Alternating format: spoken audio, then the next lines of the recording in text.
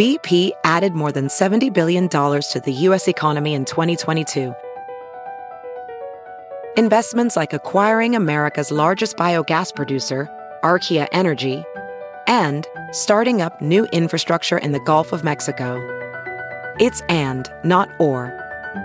See what doing both means for energy nationwide at bp.com/investing in America. Hey, it's Kaylee Cuoco for Priceline. Ready to go to your happy place for a happy price? Well, why didn't you say so? Just download the Priceline app right now and save up to 60% on hotels. So whether it's Cousin Kevin's Kazoo Concert in Kansas City, go Kevin, or Becky's Bachelorette Bash in Bermuda, you never have to miss a trip ever again. So download the Priceline app today. Your savings are waiting. Go to your happy place for a happy price. Go to your happy price, Priceline. The following podcast is a Dear Media production. Hi, everyone. Welcome back to Friend of a Friend. It's your host, Olivia Perez. Happy Monday, everyone. I hope everyone is staying safe and sane this week. Please tell me that you're staying home and doing your part. Before we start this episode, I want to thank everyone who turned into our Thursday mini-series, Call Your Friends. It was the first one that I've ever done within the show. The response was so amazing. I got so many DMs from all of you sharing your experiences. And so thank you to all of you for that continued support.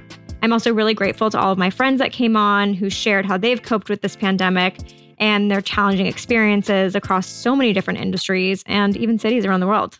We wrapped up the series last week, so if you're looking for some at-home inspiration or even just a friendly voice to listen to during this time, there's 6 episodes for you to binge, and they really help me feel supported and not alone during this. So I hope that they do the same for you. For today's show, I am so excited to welcome my good friend, Joanna Simkin.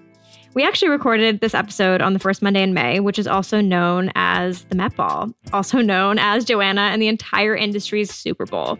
So it was particularly emotional, and I'm super glad that I got to check in on her and see how she's doing and talk about some career highlights during a time that feels quite lonely and challenging. Joanna is one of the most in-demand celebrity makeup artists and groomers in the game, with a clientele list that includes Issa Rae, Megan Rapinoe, Zayn Malik, Kerry Washington, Storm Reid, Troye Sivan, Frank Ocean, and more. She also happens to be one of my favorite people in real life and a favorite to follow on Instagram for her absolutely unapologetic realness. She posts everything from issues she's passionate about to behind-the-scenes look at how she creates some of the top beauty trends that hit the red carpet and her everyday life in LA as a wife and mom to her adorable daughter, Noelle, aka Smush. In this episode, Joanna tells us all about her upbringing in San Francisco, what it was like moving to New York in the early 2000s, and how she skipped beauty school and went to beauty boot camp by getting her start in doing makeup for music videos. She also fills us in on how she utilized Twitter to get her first client, and then went on to achieve an extremely successful career, grounded in being an ally and a champion for inclusivity and diversity. Here's my friend, Joanna Simkin. I'm so excited to have you on the show. I distinctly remember the first time I met you. We were sitting next to each other having breakfast. Yes. And we went through like the whole thing. I was like, what do you do? What do you do? And I had released my podcast for the first time, like literally 3 days before. And I was like, I guess I have a podcast now. You're like, I kind of have this podcast. I was like, okay. Like, kind of? Okay. Because it had literally come out like 3 days before I met you. And now we're here. And that's really exciting. I just it's literally been a year. From that day, actually, just in my, maybe because it's been a year. I think it popped up. It was a photo I took of you. Just you, like, sitting in a chair. I was like, oh. I know, it's been a year, which is so crazy. That's crazy. Like, that's the time that we're at. I know. But so, back to you. What was your first experience with makeup?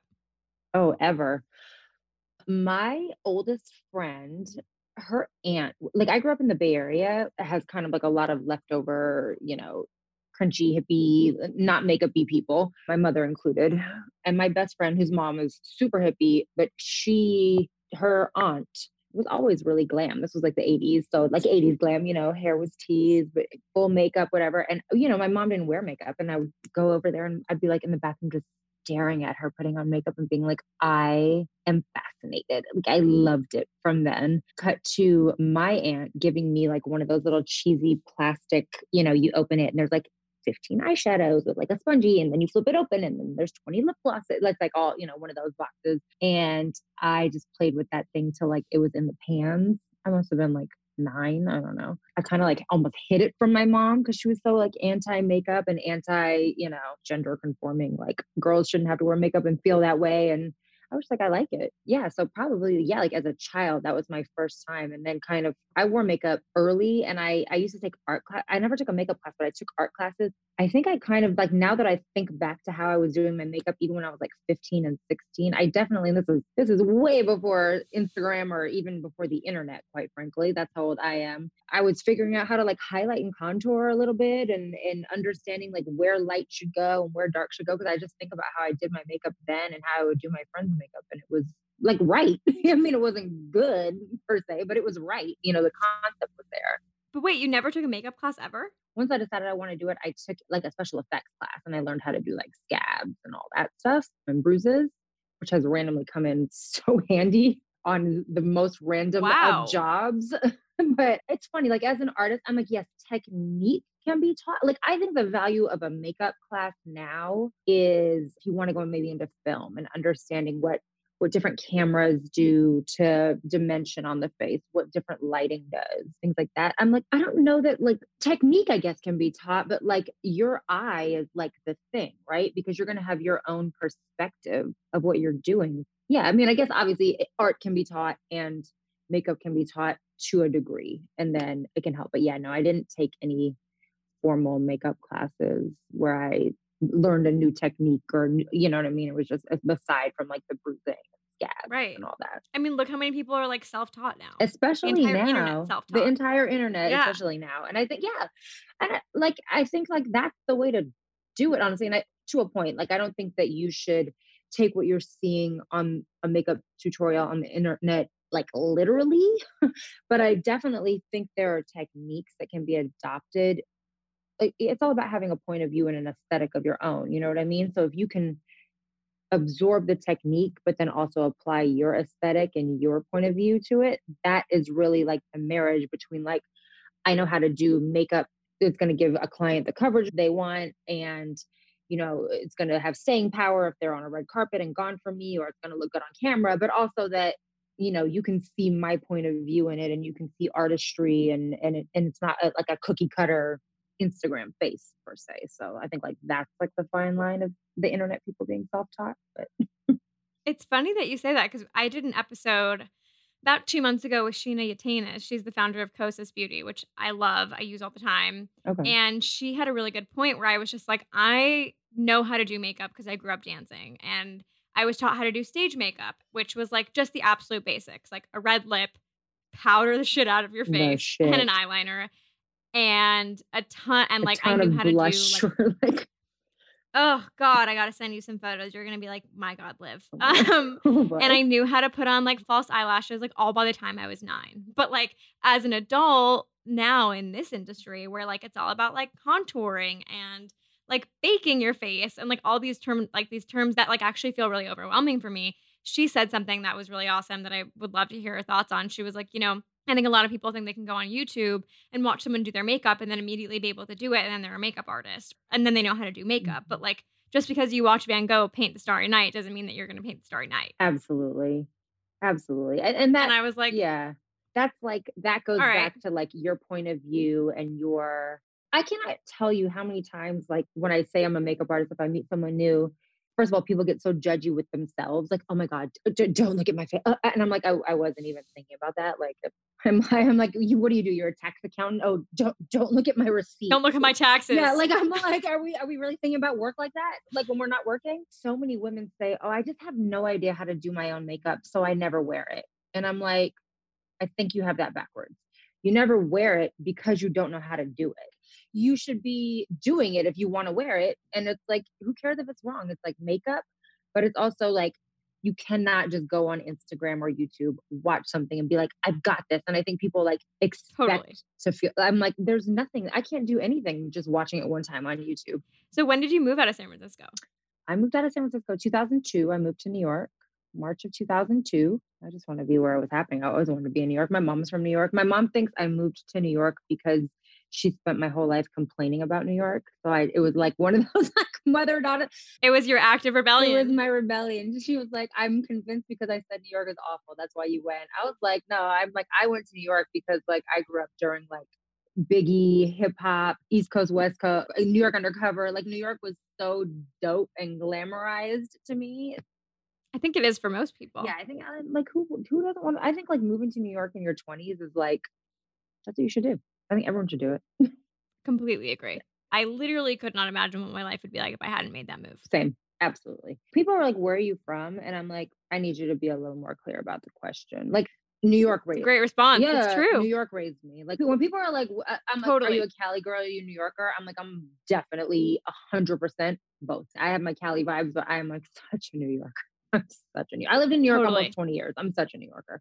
It's funny. I think if you stay there long enough, it's such a part of your identity. Absolutely. Absolutely. I mean, it's just it's different than any place. It really is. And it is the kind of place that just becomes part of you. I had an extremely strong like gravitational pull to be there. Same. I never second guessed it. By the way, if you're not even a New Yorker unless you hate New York also. If you don't hate it. I hate New York just as much as I love New York. True. It's the best, worst city in the world.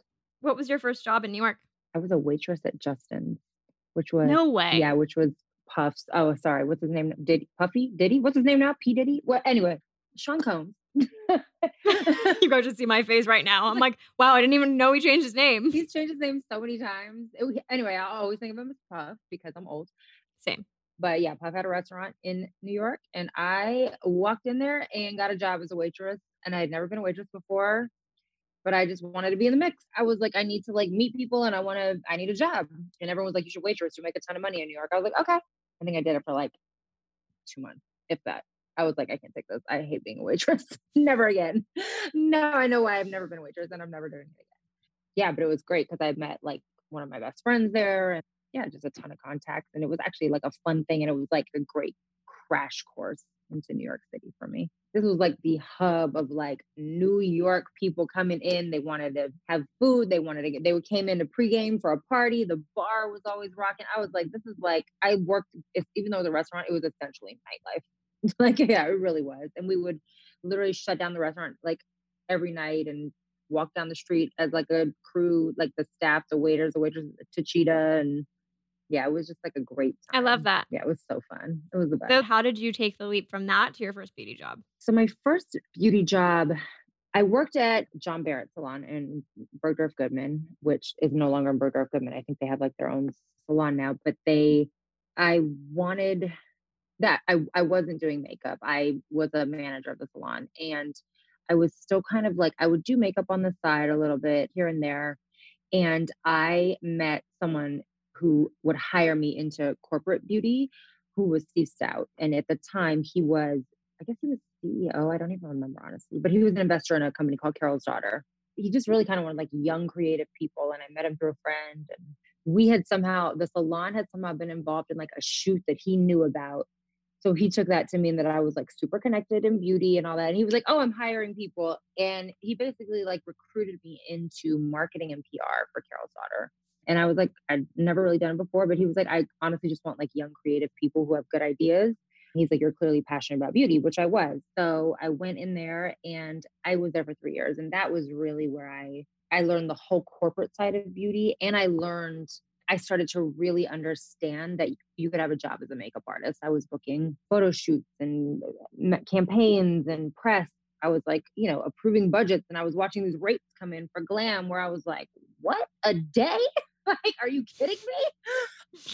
And I was like, wait, you can really do this. And I met another friend of mine who was a film makeup artist and she would call me in any day that she didn't have to use like a union assistant. She would call me in and I was getting practice on set a little bit. And in 2008, I just was like, had it with New York. And like the top of 2009, I said, I'm going to move to LA and I'm just going to be a makeup artist. But I had like amazing contacts at Carol's Daughter.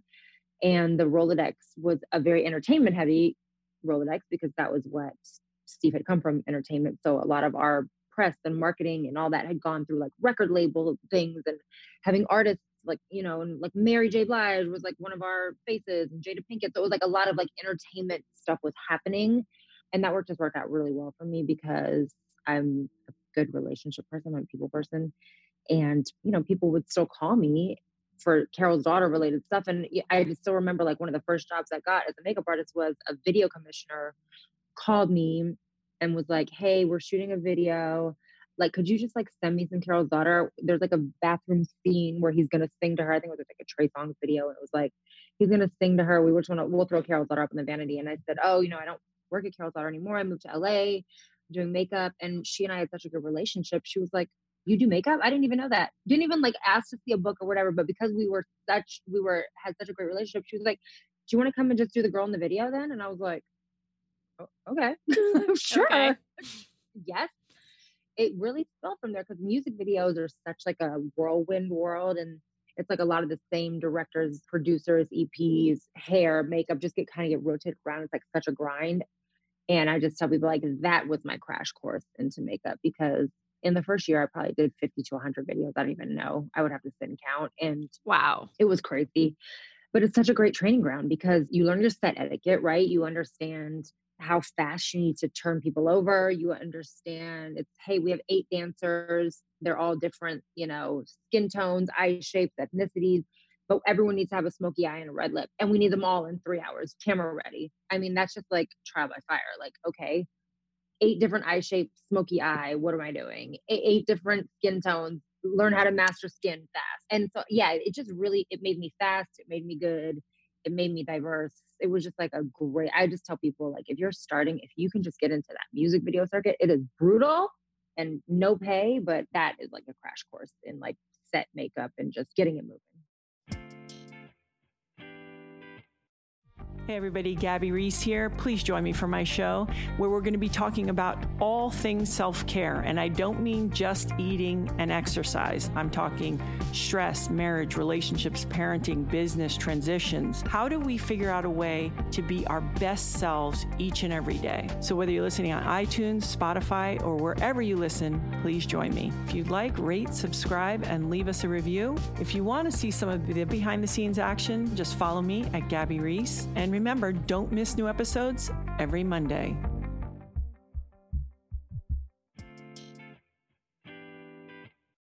So last summer, Joanna and I were on a panel together for Shopify, and it was really great. When was it? Last August, right? It was the day after we moved our entire family to Los Angeles. So it was August 10th. Yes, I'm the biggest supporter of this move. Yeah, there was something that you said on that panel that really stuck with me for a while. And I think it applies for every industry, and also kind of piggybacking off something you just said. You were like, I moved to LA to be a makeup artist. And there was a piece of advice that you gave in the panel where you were like, I hate when people introduce themselves to me and say, I'm trying to be a makeup artist, or I'm aspiring makeup artist. And you were like, do you do makeup? Can you like do my makeup? Do you study makeup? Like, okay, you're a makeup artist. Yeah. And I think that like that conviction is super You rare. have to claim it. Especially because like you're moving across the country and being like, no, like I'm going to be a makeup artist instead of like, I'm going to go to LA and try. Yeah. And there's a big difference in attitude between those two things. What does Yoda say? There is no try. There's only do. People are like, how did you become a makeup artist? And like I said, I was a makeup artist. There are books about success. There are, Think and Grow Rich. There's all these books, and there's an underlying lesson in all of them. And the lesson is that you have to set a goal and know the goal and just work to the goal. Once you reach a goal, then you can move the goalposts. But like if you're shooting an arrow, you need a target, right? Otherwise, it could go anywhere. Draw your target so that when you pull back, like, yeah, you're going to keep shooting, but eventually, when you've hit the target, and then you can move the target again. Yeah, you have to claim what's for you and that's something's not for you until you claim it. I've been trying this new thing, especially in this environment where I've learned that you can have zero expectations. It's like, okay, now I'm setting 6-month goals, and underneath those 6-month goals, I'm setting monthly goals. That to me has felt 10 times more achievable than being like, okay, in a year, this is where I want to be. Because it's like, how am I going to take the steps to get there? And if I don't get there, then I beat myself up. It's like, did I accomplish that goal in that month? Because it was actually like tangible and feasible, and I could actually like get it done. Yes, I agree that, especially when, obviously there are variables and nobody can control right now. Like no one knows what's happening. No one knows what's going to happen. No one knows what the world's going to look like next week, much less next year. So I think like cutting your goals down into smaller segments make them much more achievable. And because like even not in quarantine, I just think in real life that's important too, because like you need a win. A win will keep you going. Like that's what I would say. Like Totally. Like when I'm working out, and people say this a lot, like if you kind of fall off the workout wagon, it's much harder to start because it takes a while to see some results. And then when you see the results, you're like, oh, let me, Oh shit. okay, Let me keep let me going. keep going. But like, yeah, so same thing with any kind of goal that you set for yourself. I think like you need a win. Okay, so you're on the music video circuit. How did you go from that, which kind of feels like a well-oiled machine to me, to then going to having your own individual clients? So videos are great because obviously you meet a ton of people, including obviously there's celebrities there because it's artists that have videos. So I really got pulled a lot into grooming at first because I was getting, it's hey, we know you're doing the dances, but you come groom Trey Songz or this rapper or this singer or Tyrese or whoever it is, right? And then this was also kind of at the time, this was like where my PR and marketing lessons from Carol's daughter kind of came into play because I really had like a master class in how to, manipulate the media. And this was at the launch of Twitter, like when social media really kind of like jumped from like just Facebook connection to like, like I feel like when Twitter happened, like Twitter and Instagram became like social media became like marketing platforms. And because I had a marketing and PR background, I understood that early. And this was way before Instagram, but even just Twitter. So also at that time, Twitter was such a new tool that you would sign up and it would say, hey, do you want to add all these people from your address book? And everyone was just like, sure, because no one knew how it worked. I luckily had Totally. this very good Rolodex of video commissioners and celebrity managers and celebrities. And they were doing the same thing. Celebrities were like, sure, I'm adding people in my contact. Why not? I don't know how this works yet. So I understood that I had an audience on Twitter that like people didn't really understand as an audience. So I also had come from the school of marketing and PR where you know not to give away too much. Like I knew how to give away just enough to tease things. So I knew not to blow out projects online and share things that shouldn't be shared until the final project was out. But I knew how to sound busy. You know what I mean? And I think that worked to my advantage because a lot of the right eyes like times the right content from me of looking busy and just Twitter, like, hey, on set today with da da da, you know what I mean? Just that. And this, like, There's again, something you're saying there that I totally hear, and I know it sounds like a little slimy, but seeming busy is kind of a hack. It's kind of a career hack. it's absolutely a career hack. People love to tell you that there's a difference between like busy and working or like the words busy work. I'm like, you have to look everything's an illusion. You have to look popping. And I think like there's a value to that. I was on set. Yeah. So Totally. like if I tweet on set shooting new Jay-Z video, that sounds way cooler than, hey, I'm stuck in this little tiny room getting all these dancers ready and we're grinding it. Like, it's like, hey, I'm shooting a new Jay-Z video. And people are like, oh, but I had people that were video commissioners, executive producers, talent managers, celebrities watching that.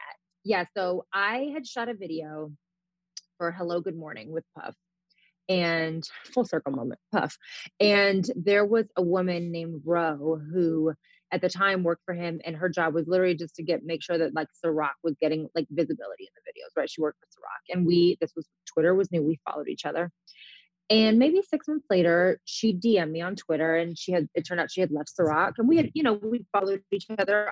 Hey, I work for a management company and we were at Salida Ebanks, who was a Victoria's Secret model at the time, a big model and an actress. And she was going to be doing a State Farm commercial. She was like, can you do her makeup? And it literally had just, because Ro had followed me that day on the Hello, Good Morning set and then had continued to watch what I was posting and was like, here's a makeup artist that we can book for this. And my job is to book this makeup artist. And like, I had a good time on set with her and whatever. So that became like my first kind of really big, like it was a national commercial. I negotiated a great rate because I had been assisting someone who had done commercials. So I was like seeing what the rates should be. Yeah, from there, I think it started to kind of jump. And, once you get one thing, then the person that I am too, like, I'm not ever gross about, hey, we tag me, can we do this? Or, people used to say, how do you use Twitter? Like, what do? You just get on there and you say, I'm a makeup artist, book me. And I was like, that's basically the only thing I don't say. You know what I mean? I'm like, no, Right. like that's not marketing. But because I was never gross or pushy, clients have always tagged me and posted about me and, and it's, you just build a genuine following that way from people that are into that client or you get tagged all the time by people and you just watch your followers jump and now we're kind of in this time where your follower count matters to get booked, matters for brands to partner with you. And yeah, social media has become a complete marketing tool. We're just like able to kind of be an early adapter to it and to know how to work it. Besides the fact that Joanna has probably one of the best Instagrams, one, you're just like unfiltered and it's real and it's fucking great. It's phenomenal. You're also a good news resource. There's a lot of Noelle content that makes me happy. I try to keep it balanced. It's a good balance. But I think what I really like is you're very open with the process that goes into creating a look. Literally, I can't think of a single look that you've done that I've loved where it seems like you've just gone in and like done a glam moment. It always has something to do with the outfit. Mm-hmm. I definitely, because sometimes I think, I'm lucky enough to have some really great regular clients. And what that means is that I do them over and over. And I think it's easy to get stuck. And that's kind of my point, is that it's like, there's something really cool about you kind of like lifting the curtain on that relationship that you have with these clients. And like, we kind of get this like behind the scenes look of like how you are building this complete moment with them. I think that as much transparency as you're able to give is important, and that was a lesson that I learned when I worked in marketing. And that was one of our big lessons that Carol started. That was like a thing that was reinforced to us over and over, was people want to feel a connection. They want to feel like you're authentic. They want to feel like you're real. And people can tell when you're not. They can tell when you're bullshitting.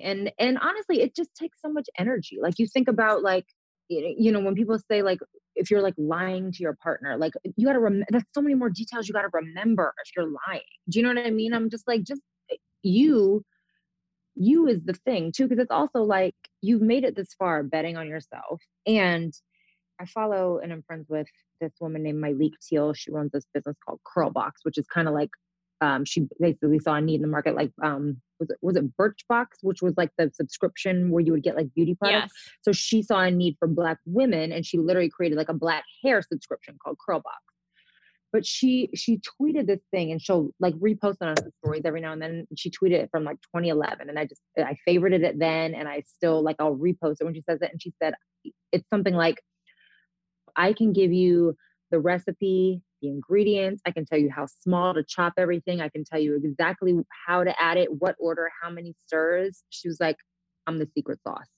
Like, there's just like that thing that's you, and that's what you need to tap into. And you have to tap into that thing that's unique. And that's what people respond to. And I think like people are scared to do that. Maybe it's an insecurity thing. Like, you maybe don't like yourself so much, so you think, or what could they like about me? You know what I mean? I'm like, you have something. Like, there's a thing that people are interested in and they want to subscribe to and they want to respond to. And if they don't, guess what? It's fine. There's 7 billion people on the planet. Everything is not for everybody. There's going to be people that respond, and those are your people, and build that community out. And I think you want to feel real and you want to feel connected. And I mean, I think especially now during quarantine, I think like we all want to connect, and the more that you can give to people to connect to it, the more they're going to want to connect to you.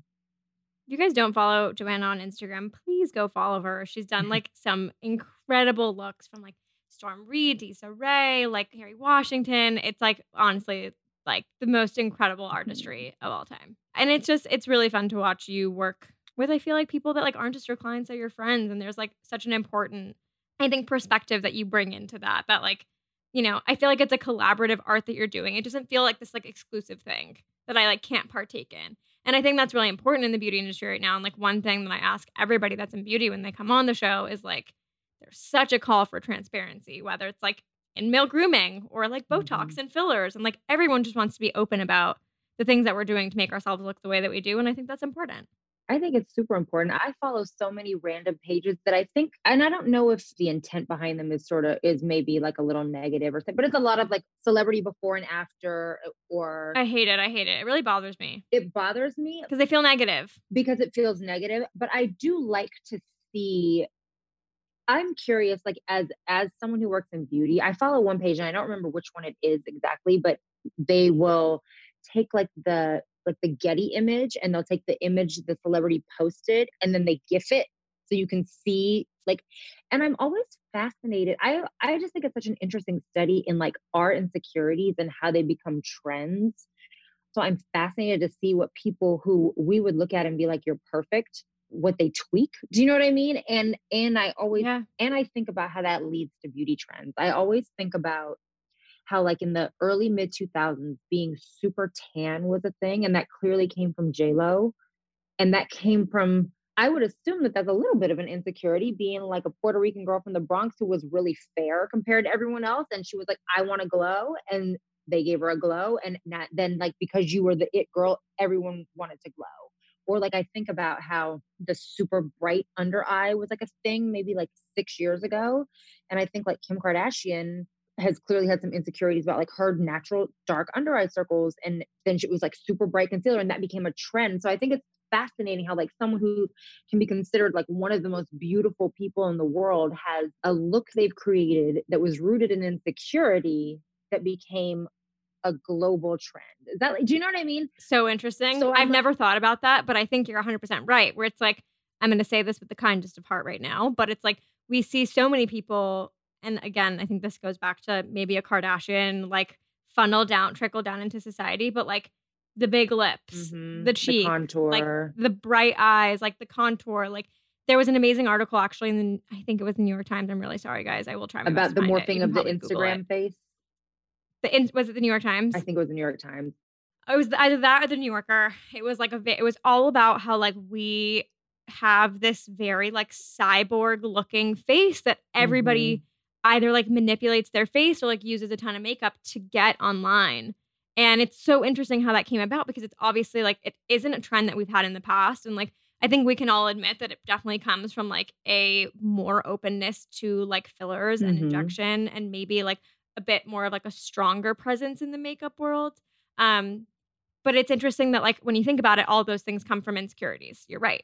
Like I said, so I follow the pages and I don't love, but sometimes they're just posted without caption. It's not like, obviously like the comment section, like the first rule of the internet is don't read the comments. Like the comment section can get pretty gross, but I definitely am fascinated just seeing like what these sort of presumably quote unquote perfect people see. Like the thing that bothers you about how you look, no one else is looking at, because like I'll sometimes see like a before and after when they do the gifts, and I'm like, Did you need to do really? that? Did you need to do that? And I'm just sort of fascinated by it. And I think like that goes back to like the transparency conversation of like, obviously everyone wants to like, especially when you're posting, like I said, when I post a static photo, I think about it more. It's like, which one did I like? You take 700 selfies, like what's the perfect angle? And no one wants to sort of see this imperfect thing. But I also think that's why I think I get like so candid and raw and makeup free on Instagram stories. And I'm just talking like, I don't care, because I'm just like, at the end of the day, we're all just real people. And I think it's important that we all see that. It's also like a weird thing to be in a business that's literally designed to, like, my job is to like perfect everything. And now I'm sitting here saying, we have to be more real. So it's obviously a weird balance that I live in. No, I think that duality is important though, because we should be able to like enjoy beauty for all our personal enjoyment and the artistry of it and the fun of it without having to feel like we need to like that it's masking something, I feel like. Absolutely. And by the way, if you want to mask something, I mean, go for it. Like to each your own. But I definitely do miss sort of like the things that make us different. You know what I mean?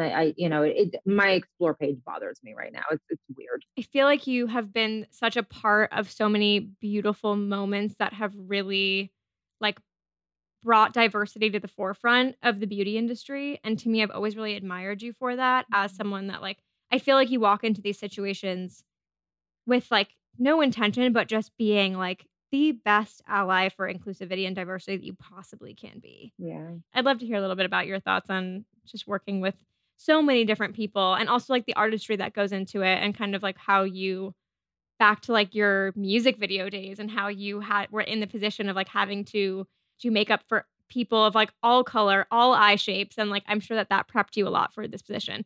I love Black women. I do. Black women are dope. I grew up, and I talk about this a little bit on Dropping Gems too, is that I grew up in the Bay Area in the 80s and 90s, which is very different than the Bay Area of today. It was very diverse in a not even trying to be diverse kind of way. It just was. And I've had this conversation. It's funny. I've had this conversation with Ali Wong, the comedian, who's from the Bay Area, whose makeup I've done. I've had this conversation with Megan Rapinoe from the women's soccer team, who is also from Northern California at that time. Ebro from Hot 97. Like, it was a time in a space. And it's funny, I had this conversation the other day, someone asked me about it, and I was trying to analyze what that was. And I think it kind of came from like, people would always tell me New York was super diverse, and it is, but it's also not. It's very segregated. And I think the Bay had, especially in the 80s and 90s, we were the children of like the hippies that came, and the Bay was like that place, right? So there really was like this sort of like free, loving, everyone's the same as long as we're peaceful and loving type of thing that like was a magical thing. And like, we're the kids of those parents, right? I just like, yeah, Black women are dope and Black girls been dope since I was in high school. And it was never like a thing like, oh, she hangs out with like Black girls and Latin girls and Asian girls. Like everyone just hung out in the Bay. So there was that. As an artist, I see colors and I see dimension. And brown skin is so beautiful. It has so much depth and dimension and natural radiance. I always want to make sure that Black women and their beauty is highlighted to the fullest extent. We were watching last night on Disney Plus, The Proud Family, which was like a cartoon that came out in like 2000. It was like a Black family cartoon. And I was showing it to Noelle, and I totally had forgot there's like these little 3 characters called the Gross Sisters. And the little boy Sticky, they're like gray green. And the little boy Sticky refers to them as ashy. He's like, they're ashy. And Noelle didn't know what ashy meant. And I was like, how can I describe ashy to her? And I was like, I guess kind of like dry skin. She's like, but why are they gray green? I was like, well, like, look at, and I was like, let me just Google. So I Google ashy, and like one of the first things that comes up is this picture of Issa. And I was like, wait, what? And it's an Essence headline that says 7 highlighters that will not turn ashy on brown skin. And I thought, that's exactly what I love to do. I love that makeup that I did on my client is literally the banner image for how to not be ashy. Like how to just look the most gorgeous, glowing, luminous that you can look. There was not literally any other celebrity photo in the article. It was just photos of product under it. And the image of her, of which I had done the makeup, was the banner image for how to not be ashy. And I was like, that's the thing. Like, that's what makes me happy. But it's that thing. It's that thing where I think Black women need to be seen as beautiful and by everybody. And I think like it's happening, but I think there's such a long way to go. And in beauty as well, like brands, any brand that launches right now and doesn't have diverse shades, and I'm not just talking about foundation, I'm talking about, does your neutral eye palette speak to, like, because there's ashy browns and there's warm browns. So like when you say this is a neutral eye palette, like for what skin complexion are you talking about? Can I use your neutral brown eyeshadows on everybody? Like if I can't even get that together, then I just know, like if you send me a PR package and the first thing I think is I can't use this on my clients, then I know this entire line is not for me. And I try to be vocal about that. Like I try to say that on my Instagram stories, and I say it on podcasts and in interviews. And I had this conversation also with Elaine Welteroth maybe like 2 years ago, and how she was saying how like she felt that like Black women on magazine covers was a trend, but like the magazines, like she's like, what happens when I open the page? Like who wrote this story? Who did you hire to do the photos? Who, you know what I mean? She's like, so she's like, are we selling your magazine, but like you're not actually doing the work behind the scenes? And that was like a conversation we had. It's just like, it's such a multi-layered conversation. And I think I just try to, to your point, be an ally as much as I can. Like try to push people forward. There are ways that I see it that like only a makeup artist would even understand, where I'll get to set for, certain magazines who generally have always had, white women on their covers.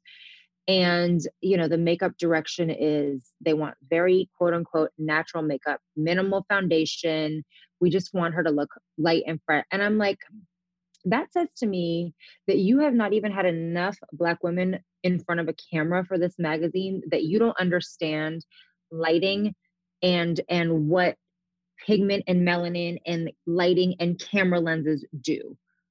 I work with many Black women, and I understand how much product needs to be on light skin and how much product needs to be on dark skin to both look like natural. And I usually, like, I have my clients now, I like smile and nod, and then the publicist will set up the privacy barrier, and I just do the skin the way I do the skin. Because there's a basic science lesson here, is that we know that light reflects and that dark absorbs. So the darker your skin, you can actually wear more makeup, still look natural, but to have the reflection and the glow. And I can always see, the random fashion moments in a magazine where like the makeup artist definitely did the, okay, cool, tap, tap, tap on the brown model, because their skin is just, it's just like not there. It's not, they didn't respect the dimension. They just kind of went tap, tap, tap, and they didn't lay the color where it needed to be laid because they listened to some beauty director tell them, we just want you to like tap, tap, tap, and you're done. And I'm like, no, like I need you to like, it's like this old school way of doing makeup where like how you and I would wear a foundation, which would be generally like one color all over with maybe a little bright in the middle. That's not what you do on brown skin. And you book this client that you think is obviously beautiful and dynamic and amazing, right? To be on your cover. She clearly trusts me. I've been doing her makeup 4 years, 5 years. And then you're not going to trust me to like do what I do to make her look amazing for your shoot. You know what I mean? So it's just like that, where like I get what you mean about like you want it to look clean and fresh and natural, but like I know how to do that. And please, like, can you just stop poking your head in every 5 minutes when you see me put something on that you don't expect because you've never seen someone do it before? It sounds That like thing. we are deeply missing a lot of education, and the Yeah. same amount of education that we put into learning how to do white skin, we need to put in the same amount that goes into all the other different skin types. Do you remember? That's what it sounds like. Do you remember when, was it Lindsay Peoples? She did that what's it like to be Black in fashion for the cut, right? She came on this She show. came, I listened to and her talked about podcast. it. It was amazing. I was like crying reading it. And I will never forget, because she's one of my best friends, my girl Kalana Barfield Brown, who was a beauty director or editor at large for InStyle at the time. And now she's just freelance on her own. But the point that she, like, I mean, everyone, so basically, if you guys haven't read this article, it's just about like, she asked a zillion Black people in fashion and beauty what it was really like. And they were very honest. And one thing Kalana said was, I don't understand why I am expected to go to all of the beauty events that might not apply to me. But when I go to like a Black Opal or a Motions Hair, I only see Black editors. Where are your white editors at this? I go to brands that don't make anything that I use because I'm covering beauty, but like the white editors are not covering all aspects of beauty. So like, what is that about? I'm like, I look at like my favorite covers that I've had, maybe like of Issa, where like her Essence cover, her glamour cover. That felt like a game changer for me. I'm so obsessed. It's like my favorite cover ever. It's my favorite. You guys have not seen that Essence cover. It's really, really something so beautiful. Thank you. I'm just obsessed with it. And it's her favorite cover too. She says it. She's like, it's my favorite cover of all time. And and I love her glamour cover. And I just feel like, I mean, Essence definitely obviously let me live. Their direction was Carnival, and then they just let me live as far as like, they were like, we trust what you do with Issa. And like Glamour definitely was like, we want the natural look for this, but we want you to do it how you do it. You know what I mean? And I love both of those covers of her. And it's just like when we're allowed to work, and it just makes the environment on set better, and I don't have to feel like I'm hiding behind anything. And I'm just like, I don't think like if you were to look at maybe like that Glamour cover, like she has like a no makeup look on that Glamour cover. And I don't think that she looks made up at all, but she definitely has more on than the like tap, tap, tap that they, most magazines would tell you to do, because that's what you can do on like a model that's like your complexion. You know what I mean? Because on you, I can just tap, tap, tap and your skin will glow. You know what I mean? It's just a different thing. And until these beauty and fashion directors sort of understand that, it still just feels like an uphill battle sometimes.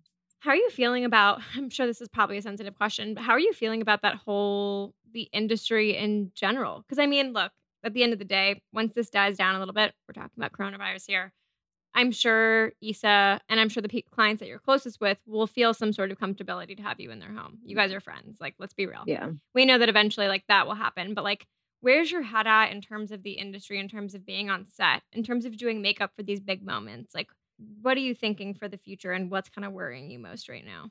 I mean, I had like a late night moment the other night where I was kind of freaking out and Sean was like trying to calm me down. But a lot of our big moments are the Met Gala and Oscars and Emmys and TCAs and, Hollywood Foreign Press Luncheon, and just like so many, our checks come from just like the fact that these clients need to be seen everywhere. Right. And obviously that's not going to happen. So that is freaking me out a little bit. I think there's going to be like a change in press for a while. And I I don't know if you saw like the Disney sing along, like the way they did it. So my husband, Sean, who you know, and were like, he was debating saying he thought this could like lower production values and costs in general. He's like, because it's Disney, which is like the biggest, most polished company in the world, is okay putting out content that looks like that. And it was a huge hit. They're doing a second one. Like it was so fun. Everyone was just zooming from their home. Like, why would people then spend so much? And people are, again, going back to the authenticity. People enjoy like the authenticity of like celebrities who's Of like being home. yeah, they're home. My hair's not done. My makeup's like, Yeah. I did it myself, like whatever. And it's real. So like, how much are consumers going to want like hyper produced content again? Like I was thinking like the other day of press weeks, right? Like we fly to New York and it's, you know, you hit the ground running and it's Good Morning America, The View, 6 press stops, a magazine, late night TV, all these things. And I'm like, maybe for a while it will be, because all of these shows and networks obviously have West Coast bureaus. So maybe it becomes like we can sort of slowly either let people into homes or they can set up outposts. So like, why do we all need to fly for her to be on Good Morning America at 7 a.m. in New York? Like, why do we all need to, No, totally. like, why can't, I think it's made us rethink the capabilities Yeah. of the things that we can do from so here. like, can we just glam? So I feel like there's gonna be less travel, especially in the next year or two. I mean, I feel like life will come back a bit, but I definitely feel like people are gonna be like, this travel's unnecessary. You don't need to do it. And I think like there's going to be a lot of even local to New York for LA, and the same thing for talent that lives in New York and glam people that live in New York, like local to LA press. So that I think is going to be an okay thing. Like I think we're going to be able to now we can have a small crew either come into your home or like Good Morning America sets up an LA studio and like we go into the LA studio and do a feed or whatever that is. What's the tip that you have for makeup artists right now that are at home? It's funny. I probably should be doing more makeup right now, but I am it's funny what you got to be very specific in your asks, right? Because I was really busy and I was like, oh my God, I just need a break. I was like, no, not like this, not like this. Right? Like, I think everybody's feeling that. Right. But I'm also like, I get so burned out on washing brushes. I get so burned out on having to pack and unpack my kit. So it's almost like, I'm like, okay, well, I am going to embrace. Joanna's kit is the craziest thing I have ever seen in my whole life. So crazy. It's something special. But I was like, I'm going to embrace this break. And like, part of me is like, I don't feel like making dirty brushes right now. I don't feel like packing and unpacking my kit right now. I'm like, I'm going to embrace the break from it. I only put on makeup. I did like a tutorial for the wing last week. I did a tutorial for. Oh, it was so good. Where can we watch that still? It's on YouTube. Is it on your website? It's on YouTube. Okay, cool. It was really good. If you guys haven't seen it, go check it out. Yeah, it's on YouTube. I'm sure it's like linked on the wings YouTube as well. But yeah, it's on YouTube. And I'm about to do a brow tutorial because people keep asking. But other than that, That's great. I'm not doing makeup. I mean, I also have a 5-year-old, so like really like morning to night, it's her. But it's hard. I have so much empathy for parents right now. It's really hard, you know, and aside from just having to entertain her and, you know, you have this like fear that like her social interaction is being stunted or her education is being slowed or you're creating some sort of like, you know, OCD about like cleanliness, which is not necessarily a bad thing, but like, let's not go crazy here. Like you can touch people like, and like a weird, like, oh, you can't hug people. You can't touch. I'm like, I don't want to give her that. Kids are resilient, like I said. And I think she's fine. And, you know, she basically is like, I cannot wait to hug my friends. And I'm like, good. Like, I'm glad that you're not thinking like you can't touch people ever again. And yeah, but yeah, so there's that. I am really grateful that I grew up in a time where certain electives were not considered unnecessary for school. Like I grew up and took home economics and it has proven invaluable at this time as far as the basics of cooking, but also just like the stupid things. I just understand how to stock my kitchen. I understand what order I need to, I organize the proteins in the fridge based on when they're going to expire. All those Do you guys know what I did on Saturday night? I had the most wild Saturday night. Sat at my dining room table and was on YouTube for about an hour and a half learning how to properly store every single vegetable and fruit you can possibly think of. Not just like important information. Like there's like, we're throwing things in the fridge that shouldn't be in the fridge. And like, I didn't know that. No one taught me that. So like this time has been, you're totally spot on. Like I am learning, I'm like totally leaning into that right now and like learning what Absolutely can be frozen and what cannot be frozen. Absolutely. And about like, once you thought something, you cannot refreeze any portion of, like, things like that. These are things that we were taught in school that I think are not taught anymore. And things that were never taught They're to us not. also. I didn't have that in school. Yeah, no, for you, it was definitely gone by the time because you're a lot younger than me. And also, I can't help but think about things that are not taught that should be taught, like how to do your taxes. Like, there's people that cannot get a stimulus check because they didn't file taxes last year but no one's ever taught people. They don't know how. They don't know how to file their taxes. And people are young and they didn't know they had to file taxes last year. It's just crazy. Like, we're not teaching the right thing. What's your favorite beauty trend that's come out of quarantine? I mean, I don't know about a trend that's coming out of quarantine, but I think the trend that, I don't know if it's my favorite yet, but I've seen some crazy things. Coming out of quarantine, I think lashes and brows are going to be because a lot of people are going to really be wearing masks. I think lips are going to be an afterthought. And I think everyone learning how to put on lashes like this is whole going thing to be here. important. Yeah, because that's what you're going to see. Like, who cares about a red lip, right? It's definitely going to be like a lashes and brows situation. So I definitely need to do this brow tinting tutorial. And yeah, I think that's going to be the trend. And then like, I think like once we're allowed to, I think people are going to go crazy with their nails again, because I feel like we're about to go back into a nail art zone, because again, you can't express on half your face and people are losing their minds about not being able to do their nails. People are just going to be so happy to just be able to go get it done. I mean, I want a facial so bad. I can't even like explain. I want a massage. Like, I can't wait. I can't wait. I can't wait. Oh God, I know. Thank you so much for coming on. I adore you. I love you so much. Thanks for tuning in to this week's episode of Friend of a Friend. Before you go, make sure to rate, review, and subscribe to the podcast on Apple Podcasts, Spotify, and at tiermedia.com. And for more behind the scenes of the show, visit us at friendofafriend.us and follow me at Liv Perez on Instagram. Don't forget the 2 V's. See you next week.